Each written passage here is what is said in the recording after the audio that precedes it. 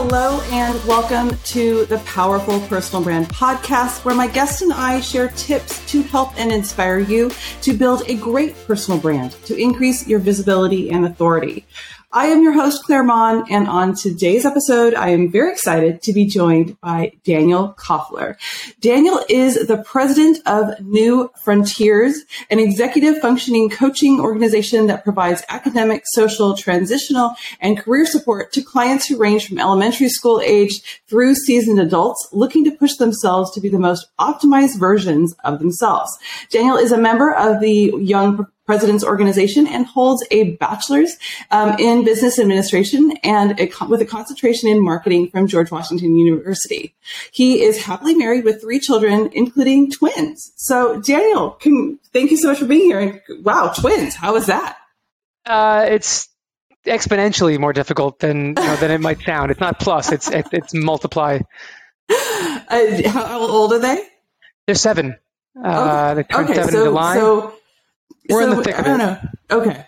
All right. We're in the thick of it. So you're not dealing with like the terrible 2s, but now you have like the terrible It's the terrible 7s. Exactly. Okay. But at the same time, I will tell you when, there's 3 kids, we have 3 kids. And when even one of them is gone, as much as it is like a lot of energy when they're all around, when even one of them's gone, it's like, it's almost boring. It's like this, you have enough energy to like almost be able to tolerate it all. But then you realize, how much you need that. Like you bring your own energy levels up to meet that every day. And like, right. It's not like you can't just turn it off. Yeah. At this point, my household is I'm filled with 2 dogs. When one of them's not here, or when they're not here or something, you're just kind of like, something's missing. All right. Well, so tell me, basically, when I was reading your bio, it intrigued me. So you work with people from elementary school through adults? Like, how does that work? So the foundations of our population are generally like 14 to 26 years old. So like kind of those years where there's constant transitions occurring in life, middle school to high school to college to the workforce. And as soon as it's almost like parenting in some respects. You get to a certain stage and you get comfortable managing what's in front of you. And then as soon as you get comfortable, the circumstances change. And you have to learn a new set of skills and a new sort of coping mechanisms. And there's less clarity as to what's expected. And there's higher expectations, higher risk if you don't manage it properly. So we found that it's really helpful in many cases to help people provide some kind of guardrails, give them the opportunity to touch those guardrails and kind of like see what the boundaries of, their perceptions are. And from there kind of hone in what is the best path forward. So you're going straight, but like you can bounce off the walls like a ping pong, like a pinball machine, or you can just kind of walk a straight line nice and easily. It's not that we take for granted, I think, in society, how moving from one stage of life to the next, it's not without bumps and bruises, regardless of anything. That's just the nature of life. But for some folks, there's a lack of just skills and understanding of goals and how do we achieve those goals. How, I think, is the important concept. And that's what we do. We help answer the how, like the what are we going to do and how are we going to do it. Okay. So, I mean, for me, I got that sort of support from my mom, I really think, and probably some of the teachers and things like that. Are you finding that those support systems are not there? What changed? Or were we just like, was it just, thank God we got through it? I think it's definitely a piece of it that people only admit way later. But I think that the environment's changed. I think the expectation that we as parents can do things to prevent our children from experiencing hardship is a thing. People try to, and of course you don't want anybody around you who you love to be hurt and pained, but that's part of the growth process. And if we prevent people from experiencing that, they don't learn coping mechanisms as they get older. And when you think back to, I talk about it in various capacities all the time, but at the end of the day, if you don't, there's no living at the beach. I mean, if you don't have like a reason to go back to work and have something else that is not as much fun and pleasant as, the pleasant things, there is no pleasant. You need to have both, the yin and the yang. So I think it's a combination of those things. Yeah. Interesting. No, I mean, I was just thinking like, things that were difficult for me. I mean, people may find it hard to believe, but I had bullies, a lot of bullies. And so, you're just kind of like, sometimes you're just kind of like, okay, well, this person's, I've got to deal with this right now because I can't like call my mom and be like, how do I deal with this situation? And I became very adept at like Jedi mind tricking people so that I got out of stuff. That became kind of like a superpower. I was like, ooh, it got me out of a couple of That's a coping mechanism, right? Yeah. Like that's a mechanism that you've developed for yourself to kind of navigate how you want to kind of exist in the world. Everyone has their own version of these. Some people, for various reasons, learning challenges, mental health issues, traumatic experiences, or other circumstances, have blocks that prevent, like blockages to prevent them from getting there. Or again, parents set certain expectations that are unrealistic, that are not aligned with what they want to do with themselves for their lives. Like there's a lot of nuance to it. But yeah, most of us, touch the hot stove and realize like, I don't want to do that anymore. Some of us do it a couple times before we realize that it's actually too hot.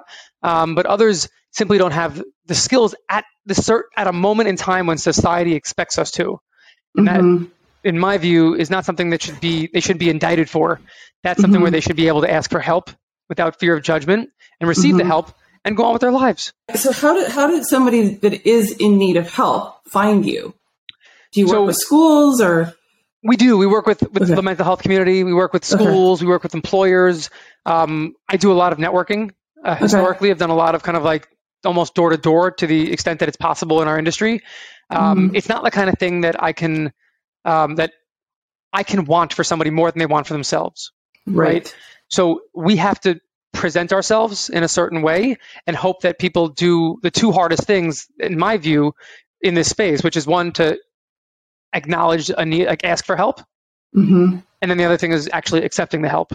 You can recognize that you need help and ask for help and think that you're taking the right steps, and that is correct, but you might not be ready to actually accept it. And that isn't an indictment of you either. That's okay. Like when you're ready, you're ready. Unfortunately, in fewer cases these days than in our earlier days, but in general, there's still a circumstance where people wait until like they're at rock bottom, or they've taken a step or two down to the point that like it's really like some rebuilding has to occur to start going back on the path they want to get on in the first place. And again, I think a lot of it has to do with judgment and trust, and we're very big on being non-judgmental and developing trust with people, and going at their pace. It's their life. That's the important thing. It's what I can want it as badly as I want it for them. They have to want it for themselves. And if they do, we can meet them and run as fast alongside them as they want to go. The thing that's actually interesting, that I even find with people that we've worked with, coaching clients and this sort of thing, is like, it's not, people can be very successful and can be able to hire me to help them with their personal brand, but it's so amazing how many times they have blocks. They're afraid to put themselves out there, and they'll kind of self-sabotage work that we do, or they'll be like, oh no, I have to do this before I can do that. And you're like, but you're never going to do this. Do you not see that? Like, because you're talking about acceptance and things like that, but you're like, you actually have to put in the work. You can come to me and you know that you need the help, but I believe there's also that, like, you have to actually do something.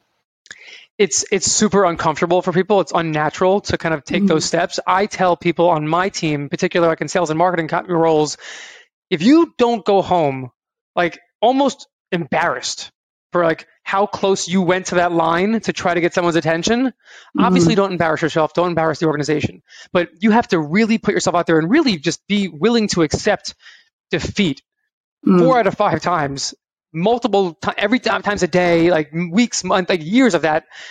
If you're not prepared to do that, you're probably not going to make the progress you need to make. And there's really no other way than the hard way to do that.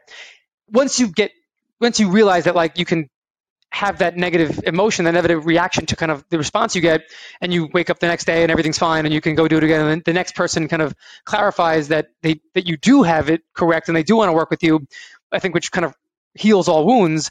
But you have to go through that process. Yeah. So how did this all start? Like what made you start this? When did it start? So we're 10 years in. Okay. This is actually an offshoot in some respects of my family business, which is building and operating private schools. Okay. Which is a pretty niche business. Kind of centralized around New York City, which is where we're based.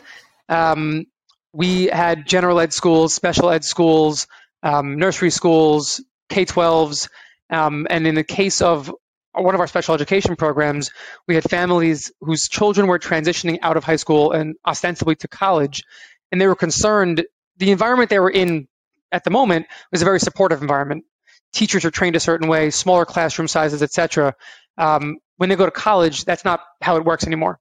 And there was concern about how are these young men and women going to transition successfully to and through college. And so we designed this coaching program to help support them on that journey. And through that, some of these young men and women had siblings, and the parents were like, well, could you work with our siblings who are neurotypical because you do so well in this situation? But it seems like it's the same kind of general foundations that you're working on. Sure, we can. And then what if we started working with kids who are younger, like in high school, and really develop these skills earlier? And today we have, I think at the moment, over 365 clients across the country. And historically, they've represented 41 states, 5 countries, coaches, 70 or 80 coaches around the country as well. And we work with folks as young as 6 through 75. The circumstances, Amazing. Are individualized for each of course. And I will tell you also, since the pandemic in particular, we've seen a lot of adults coming our way with essentially the message of, I don't want to do this anymore, whatever I'm doing. It's not comfortable. I don't enjoy it. But I guess parenthetically or even directly, I don't know what to do. I don't know how to do whatever the next thing would be. And I have a family, I have employees. Like it's a high risk to kind of make an adjustment. And I think that the combination of somebody non-judgmentally kind of supporting them through that journey and developing strategies with them, as well as holding them accountable to the outcomes and the goals that we help set together, is a magic formula. Do you find that the people that may come to you have more trouble like asking for help from their own kind of community, or no? In some cases, I think that the closer a person is, so you mentioned parents earlier, there's an emotional connection with a parent, right? So it's not just as simple. In some cases, listen, some parents, many parents are doing the absolute best job they can and the best job that anyone could ever ask for.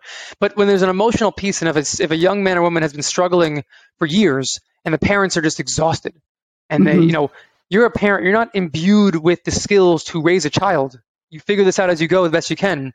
And the same thing applies in some cases, actually, people won't admit this, but like in professional circumstances, you run a business, you try to manage people, like you just do the best you can, and you think you do what kind of makes intuitive sense as you learn. So I think that in some cases when there's an emotional connection or a higher risk, like go to your boss, like if you expose yourself in some ways, like then it's out there. Whereas a third party, in particular, one who's trained in how to manage this kind of stuff, can be much less emotional and much more kind of like tactical and strategic. I mean, it's great that something like that exists. I mean, I do feel like I've been lucky in that I've had a lot of support that I did feel comfortable going to that wouldn't be judgmental. It's funny. My husband always jokes that my mom was like a hippie. So she was just like, love and just whatever you want to be, honey. Sometimes it was like a little like, come on, give me some direction. But at least I always had a lot of love. There was never like a lack of love. But sometimes the direction was a little hard. So I found that I've got help in the direction of like what to do with my life in other places. But I would often ask or get guidance sometimes when I didn't even ask for it. So I feel like I was lucky in that respect. I don't know that it's unusual, but it's not. I mean, it's good. What I mean is, I don't think everybody has the confidence to ask for help. I think that you learn at a young age, if you ask for help in a classroom or in some kind of other public setting, you are exposing yourself to not having known an answer. And that is something that we don't do a great job tolerating in society. Yeah. And it only gets worse as you get older. And that, you wouldn't call that trauma in comparison to like losing a parent or, getting into like a terrible accident, but it can have an effect, like a slow burn effect that can kind of adjust your trajectory as you get older and can really turn into, an issue that has to really kind of be like uprooted and then, reestablished as an adult. So it's funny. It's totally off subject, but it reminded me of something. I don't remember where this happened, but in math at some point I missed a class or something that was very important for geometry, trigonometry, calculus. And I just started kind of like not getting it. And I got into college and I wasn't doing really well. I hired a tutor. We were going through things and he was just like, he's like, so this is this. And I'm like, oh, I don't know what you're talking about. wait, what? So we figured, I can't even remember what the thing was, but there was this one piece that once he put it in, I was like, oh, now. So I never had, because we didn't have a lot of money growing up, so I never had a tutor. And I later realized in college how important that was. So it's just that when you sometimes, whatever it is, for me, it was certain things within school, but if it's emotional, it's so important to get that help if there is not that support system there. For what it's worth, I have a very similar experience. I know exactly what it was. It was fourth grade. It was long division, and I missed a class, and it impacted my learning in math for the rest of my academic career. I've managed to, figure out how to get division done now, or use technology or whatever it is. But I'm not sure which is chicken and the egg. But that experience leading to like my own social development. Okay. And frankly, most people who I know, think of me as like a very outgoing, like I'm a biz dev is kind of like my role in the organization, right? Like I'm outgoing, I'm selling, I'm talking, I'm cheerleading. But in reality, I'm an introvert. And if I had my choice to hide under a desk in the dark with a book for 3 days and talk to nobody, I would, in a 10 out of 10 times, choose that. I do this because I have to. Yeah. I have to. I believe in what we're doing, and I want to make sure people understand what it is. And I respect my team so much that they deserve the opportunity to provide this service to the world. But honestly, it's I'm thinking about it only right now for the first time. I wonder if there's a connection between that fourth grade long division gap and like my own social development long term. So I wouldn't ask a question after that. I was afraid to ask a question. Really? Yeah. Absolutely. I mean, you just it's interesting because I only really discovered this problem in college. Like I got through high school and I did very well, but yeah, something happened, I guess, like in college. So I don't know if it was like the last class that I had in high school, but yeah, it's like, I guess I'm glad that it happened when I was older. Then maybe I didn't have that many, fundamental things that changed. But yeah, it's an amazing thing to ask for help. So when I've asked for help, I've always had good results. Thank God for that.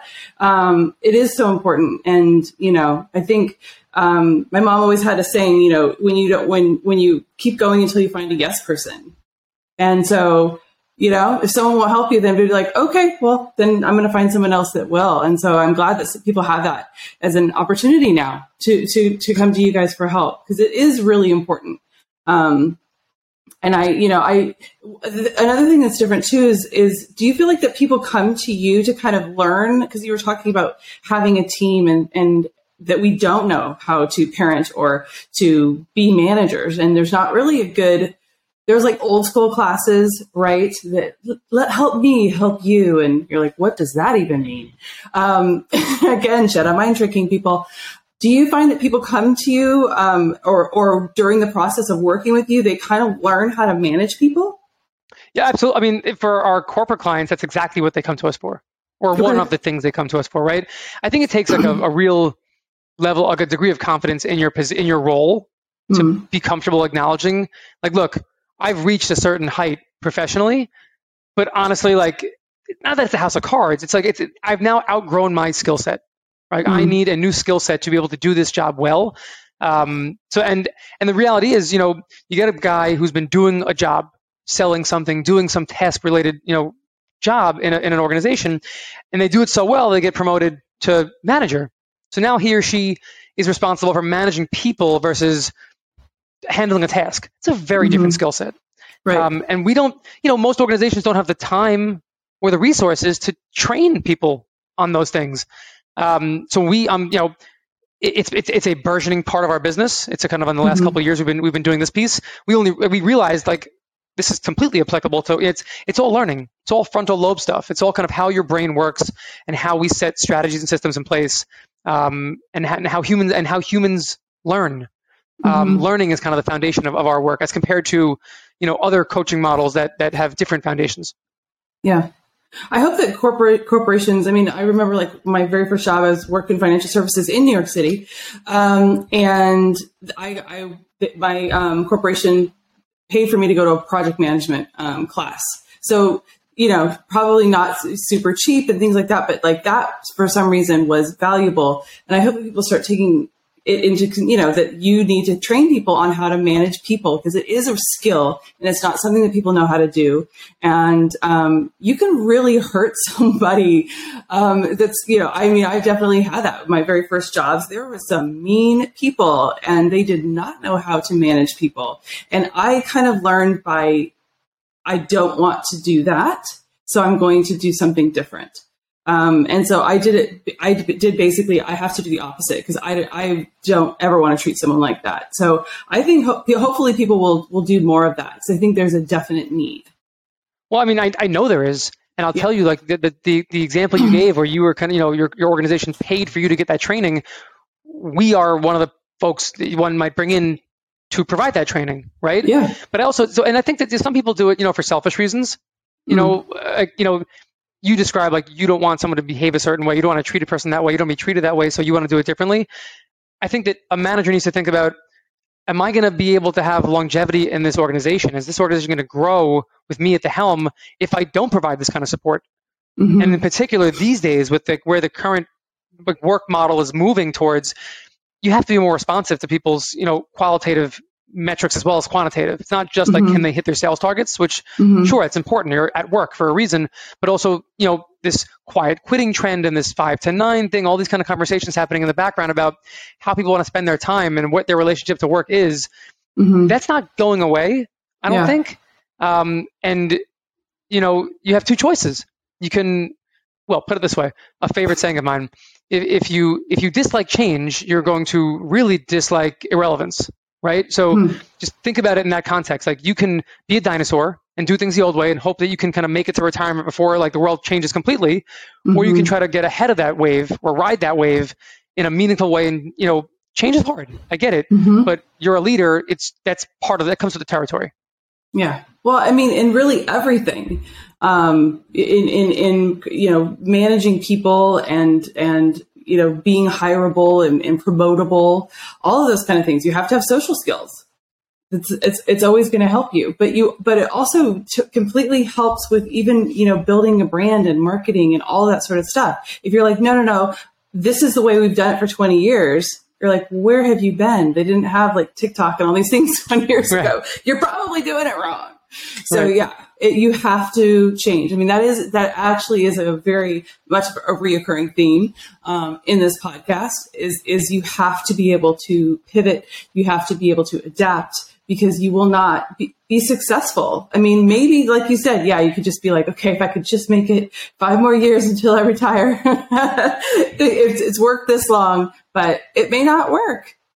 And that's the problem. Advise it. I don't think that's the smartest strategy. I agree. I agree. But I a lot of people are afraid of change. And so, unfortunately, hopefully none of them are listening to this podcast. So I'm open. Well, hopefully they are actually, because, frankly, change is constant. And, that's something that we learn, and like the soft skills, part of that is kind of managing change and being flexible and like, being able to navigate through that kind of stuff. You can't stop that. One person might be able to get away with like that. We're joking, but like, get away with retiring beforehand, but like society won't. It's not going to work, across the Swatch population. Yeah. No, you're very passionate about that. You're like, no. So I love that. So I mean, there's so many things that people can kind of like take away from this, but I would love to kind of give really a concise, like 3 tips that somebody can do right now, that you want to give based on I kind of throw it out to you. What 3 tips do you want to give? So, I mean, listen, I think there's a couple of kind of like key themes. And for what it's worth, just to preface this, we spent some time in our organization reestablishing or clarifying our core values. Okay. I think it's a really important piece. Personally, professionally, like, who are you? What do you stand for? Yeah. If you don't believe in oil and gas, don't invest in oil and gas, right? Like, figure out an ESG investment opportunity. Authenticity is important, perhaps to a fault. I'm authentic. It rubs some people the wrong way. If you think about, but then again, like, so are a lot of people who, if you want to climb a certain ladder, like, you have to do that. You have to be willing to make enemies or be off-putting to some people, hopefully for the right reasons, hopefully because you're so positive and focused on the right things that people who are negative, are dissuaded by you.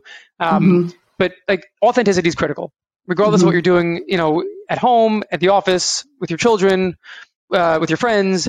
And that becomes more and more important as you get older, because who has who has the mental capacity to manage like a cast of spinning plates when you're lying to everybody else and yourself about like who you want to be, right? That's just not a successful strategy. I think that, and I mentioned it earlier, you know, kind of like the wave of where the new generation is coming from, like this, you know, work to live versus live to work theme. At least that's how I think about it, because I was raised in like a live to work sort of mentality. I wore a suit every day for 10 years. I have like a whole rack of suits that are all custom that I don't wear anymore. I can't even give them away because they're my specific size. But you know, I don't think that is the most important thing. I think that you should be able to work, do something you love, or that you enjoy, you feel is valuable, but have a life, like have something interesting. That yin and yang, I think, is really important. I'm not sure if that's the right way to describe it, but for me, it's like I am hectic all day long. My chest is like caving in because I'm so busy and I can't breathe. I can't go to the bathroom. But because I'm running off to go do something fun afterwards, and like that energy kind of propels me to do the best job I can while I'm at work and focus hard, so I can focus hard on the fun activities afterwards. I think that is super important. And I think that if you do run an organization, as like a third concept, and even if you're just a manager within an organization, the idea of like servant leadership, the idea that I'll think of an example. When the pandemic started to wind down, I started talking to my staff. I'm like, all right, like we got rid of our office. We got rid of it. We were all working remotely. The whole business is administered remotely now, which suits me very well and suits them very well. But I thought, because everybody else around me was saying we're going back to the office, so I was like, all right, let's have that conversation. And I brought it up to my team, and it wasn't quite the way I'm going to frame it, but it was the same essence. I was like, guys, how about we come back to the office? They're like, no. And I was like, well, what do you mean no? Like, I thought I'm the boss. Like, I make these decisions. And the kind of implication was, look, if you really want to force this down our throats, I guess you have the right to, but then you also have the privilege of doing every job yourself, right? Like, do you really want to push this issue? Like, how big is your ego? And mine is not big. It's been squashed down many, many, many times. It barely exists. So, I thought about it and I realized, really, like the special sauce in my organization and in my life is the people, who operate it. It's the coaches, the supervisors, our admin team, the ones who are actually doing the work. I'm trying to promote it and celebrate it and provide them the resources they need to get the work done. But they do an incredible job. They're just the best at what they do. And I don't want to impede that for anything that is important to me. So, to me, like I work for them. Really, my job is to provide for them and support them, listen to them, hear them, provide certain opportunities whenever I can, and then step back and watch and kind of, let them do what they do. Yeah. I think some people struggle with that concept because they have to be right and they have to do it vocally and in front of you. I have a lot of friends who may kind of think of themselves this way, and it works for them in some cases, interestingly. For me, and I think for the majority of small businesses, it's not going to be a successful strategy. And I think it's going to become even less so as those two worlds, the work to live concept amongst like the population coming up becomes more solidified. Yeah. Well, it's kind of the same thing that you were talking about before. It's if you think that I used to do it this way 20 years ago and it worked, and you're not ready to implement change, then you're going to have problems. You're literally going to be doing it all by yourself. I have been working from home for over 10 years. I'm a former actress. So like literally you work from home. You are your own boss. So that was my very first foray into entrepreneurship. So the thought of going into an office, can't even imagine. Then I started my own businesses and everything. And I love the freedom. It sometimes can be distracting to be working from home. Before we started this, I was like, the Orchid Man's going to be here and the dogs may bark. So that's life.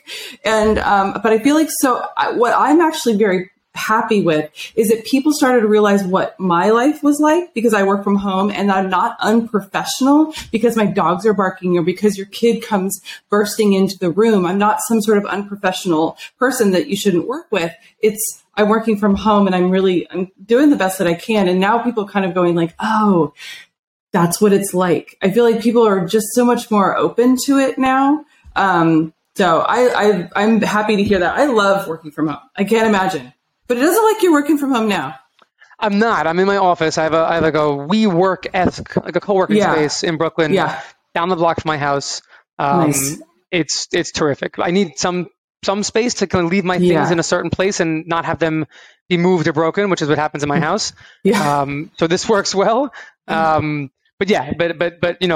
sitting in an office for 16 hours a day with somebody looking over your shoulder just to demonstrate that you have the stamina to kind of to be hazed the way that they were 20 years ago, is a very outdated model. Despite some people kind of hanging on to it. Yes. And I definitely feel that's a very New York model too. Well, there's a lot of real estate and finance, types in New York. And there's, listen, in some of those industries, like it does require, a different level of work. There's a lot of opportunities, it's big numbers. Like I get that. And I respect that. Same time, just for me, we have a lot going on. And I'm able to manage it the way I'm able to manage it, and very happy to do it that way. Yeah, no, so you said something about how being authentic, and you said, I'm very authentic. So, because basically my very first job out of college pretty much was in New York. I had like something for 6 months before I moved from Texas to New York City. And so I really feel like my management style, how I am, is very kind of New York. I cut to the chase. Like, you're not going to I don't have all these LA, oh yes, we have to do this. And all these platitudes that never lead to anything. New Yorkers just cut to the chase. Either I like you or I don't. You're probably going to have an idea at the end of the hour or whatever it is. I never thought about it as being authentic. I just kind of was like, it's like a New York thing. And I'm just I always appreciated that. And I tell my team this, and sometimes when I get into a coaching call, I'm like, just so you know, I'm very I'm a straight shooter. I'm not a jerk. I'm not going to be mean to you. But I'm really going to be honest because I think that's what I'm here for. So I actually love it. And I bet it's probably because you grew up in New York. It's probably, I'm multi-generational New Yorker, so it's in my blood. I think it's the highest form of respect. I think that kind of letting people know where you stand, not trying to pretend that everything's okay all the time, I think is inauthentic and disrespectful.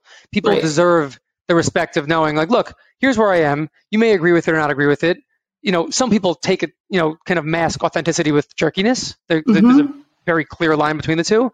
But I think it's really important on an interpersonal dynamic, and certainly within my organization, and our clients and how we administer things amongst ourselves, to be direct. We don't have a lot of time to do everything. You have to use that time wisely. And we're executive function coaches. Time management is a big thing for us.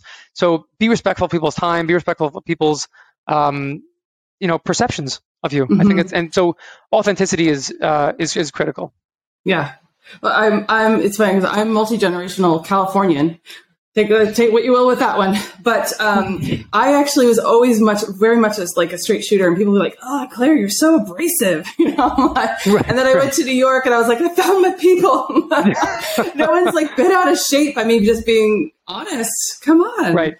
I would much rather someone say, "Oh, you have lipstick on your teeth," or something, rather than not. Come on. All of a sudden you go to the, go to the bathroom and you're like, oh my God, why didn't anyone tell me? I was sitting there. I've spoken to 4 people already tonight. Yes.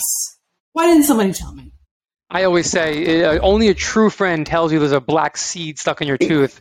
As uncomfortable as it may feel for some people to make that, to point that out. Yes. It's much worse to be the person who let your friend walk away and talk to the next person looking this way. So it's actually funny. This came up. We were, I have a stepdaughter. We were eating in New York City with my husband and one of her best friends. And we're sitting there, and all of a sudden her best friend goes, "You have an Eskimo in the tundra." And I'm like, "What?" That was her code for saying you had a seed in your teeth. Oh. So if you're at a restaurant, you'd be like, "Yeah, it's not in your teeth." You could just be like, "Give Eskimo in the tundra." And people are like, "What?" And then you're like, what? Go to the bathroom, check it out. I hear that and I think about that and I'm like, honestly, I'd probably just say, "Get that thing out of your tooth." Okay. Just jam it in there. Just at this point, not too old to change, but it works. It hasn't failed. It became a kind of a family joke. No, I love it. Too. I think it's great. Yeah. I think it's great. Oh my God, Daniel, this was a fun conversation. I feel like we just had a conversation and I didn't really even ask any of the questions that we had, but I learned so much. And, the service that your company provides is so necessary and it's amazing. So what can someone do to find out more, to reach out to you? What's the best place to do that? Yeah, so we're all over the internet and all the places you traditionally would look. We're all over social media. Our website is probably the first and best place to look. It's www.nfil.net. It's New Frontiers in Learning. It used to be in Learning. We dropped the IL, but the website still exists that way. And then you can find me. I'm on LinkedIn, Instagram, Facebook, etc. They can also email us, info@nfil.net. It's 24-hour kind of observed.